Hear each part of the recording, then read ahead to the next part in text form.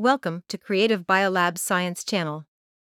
Creative Biolabs is a specialized contract research organization supporting mRNA studies with all-round solutions covering mRNA synthesis, modification, and mRNA therapeutics development. With an unwavering pursuit of innovation and lifelong learning, we keep on producing podcast series related to mRNA technology based on our knowledge and practical experience gained through years of exploration in this area.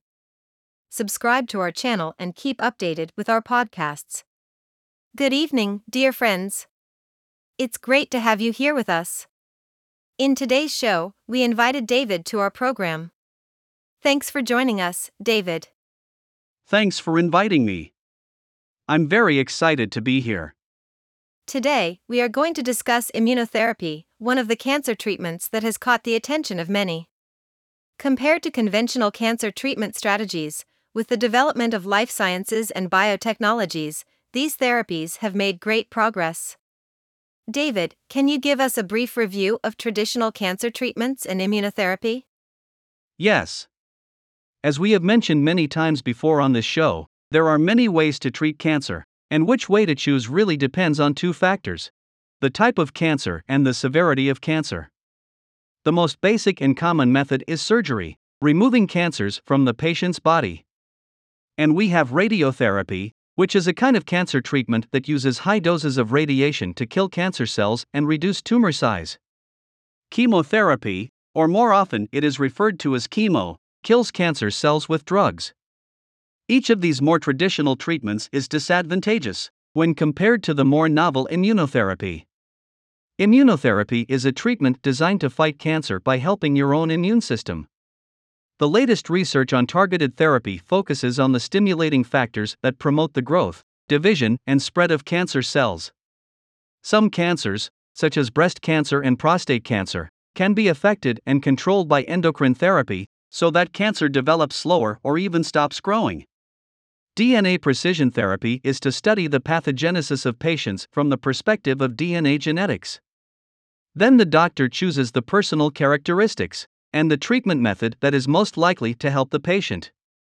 In terms of immunotherapy, immunologists have been focusing on improving the ability of the immune system to mediate tumor regression for decades. Why has the relationship between the immune system and cancer treatment received so much attention? So far, there is no single cell sensing mechanism that can detect the emerging tumor cells. Just as it happens, the immune system offers such an opportunity. So it's a general belief that immunotherapy may provide clinical benefits for cancer patients. Many strategies have been considered, such as therapeutic vaccination. I've seen reports that great progress has been made in improving the efficacy of therapeutic anti-cancer vaccines. Dendritic cells seem to be the biggest hero here. Why do researchers focus on dendritic cells? Well, there are several reasons. Dendritic cells have been identified as having a key role in coordinating the primary immune response. And they are considered to be the most attractive candidate for active immunity against cancer, because they can effectively present and cross-present antigens. And they can also stimulate CD4 plus T helper cells and CD8 plus cytotoxic T cells. But many types of cells can present antigens. Why do dendritic cells stand out? Because when compared with other antigen-presenting cells, such as macrophages or B cells, dendritic cells can stimulate immature and memory T cells and produce immune memory. In addition, it is feasible to isolate monocytes from the blood of cancer patients and differentiate them into enough dendritic cells for clinical trials. These monocyte-derived dendritic cells can stimulate T cells in vitro. In order to use dendritic cells to achieve the purpose of immunotherapy, we must have a very clear understanding of their life cycle. Can you briefly go over their life cycle? Sure. We usually divide the life cycle of dendritic cells into two stages: immature and mature stages. Cells in these two stages have their own characteristics. Immature dendritic cells are located in the periphery and are specialized in antigen recognition and uptake. Once receiving the danger signal, dendritic cells will undergo several morphological, phenotypic, and functional changes. and then transformed into mature dendritic cells. During this transformation, dendritic cells reduce the uptake of antigen. In contrast, the processing of antigens increased. And the presentation of major histocompatibility complex, class 1 and 2 molecules, and the expression of some receptors will also increase. The migration of mature dendritic cells to lymph nodes is mediated by some factors. And in lymph nodes, they can stimulate T cells to recognize and kill epitopes in antigens picked up from the periphery. So, after antigens are processed and presented by dendritic cells, the acquired immune system is activated? How to inform T cells to have an immune response? You're right. To obtain an adaptive immune response, 3 main signals need to be transmitted to T cells. The first signal is that human leukocyte antigen peptide complexes need to be presented by dendritic cells and recognized by receptors on T cells. Note here that only fully mature dendritic cells can activate specific T cells by simultaneously providing appropriate costimulatory signals to T cells. This is the second signal. In response to T cell receptor signaling, helper T cells upregulate the level of CD40. Dendritic cells can interact with its receptor CD40. This leads to a third necessary signal, which is the cytokine secretion to drive an adaptive immune response to helper T cell 1. After that, cytotoxic T lymphocytes are induced to become mature cells. That's fascinating. I read a report that dacarbazine is a traditional chemotherapy drug for patients with stage 4 melanoma. Is dendritic cell-mediated immunotherapy better than dacarbazine? Not really.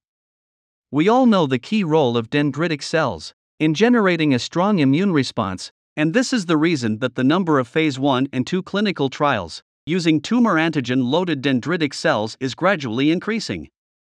But unfortunately, so far, dendritic cells immunotherapy with major histocompatibility complex class 1 and 2 restricted peptides has not proved to be more effective than dacarbazine.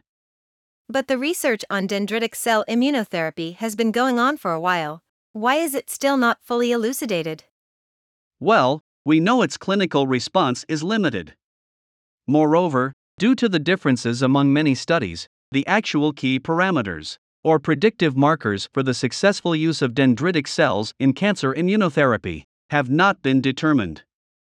The generation of dendritic cells, the form and source of antigen, the strategy of loading antigen, its mature and activated state, and the dose, route, and scheme of dendritic cells administration are all the variables that lead to the results that are difficult to integrate. That's why data on dendritic cell immunotherapy is still inconclusive. I see. Is the type of dendritic cells important? Definitely important. It plays a key role in determining the quality and quantity of the immune response. There are different precursors and differentiation methods to produce dendritic cells in vitro. What is the source of dendritic cells in clinical trials? And how do we get these cells? I will take the clinical trial of messenger RNA-loaded dendritic cells as an example. In this case, only non-proliferative blood monocyte-derived dendritic cells were used. And leukapheresis was used to obtain peripheral blood mononuclear cells from patients, because one leukapheresis produces enough peripheral blood mononuclear cells to produce enough dendritic cells for vaccination, even in children.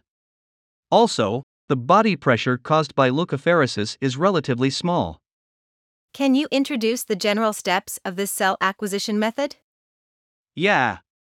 The first step in the treatment of leukapheresis products is the removal of contaminated red blood cells and platelets. To achieve this, we can use washing or density gradient centrifugation.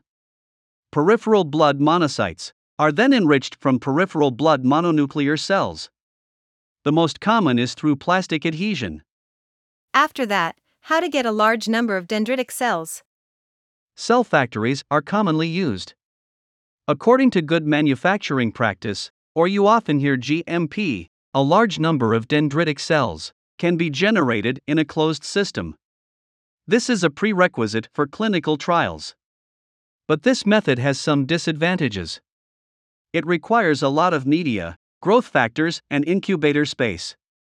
and the inefficient separation of dendritic cells from the plastic wall may lead to cell loss. To overcome these disadvantages, we have seen other technologies been developed, such as magnetic cell separation, and then suspension culture in air-permeable Teflon bags. Sounds like getting dendritic cells for clinical use could be easier with so many new methods that can be put into use. Thanks again, David, for joining us. Thanks everyone for listening. We will be back with more discussion on immunotherapy.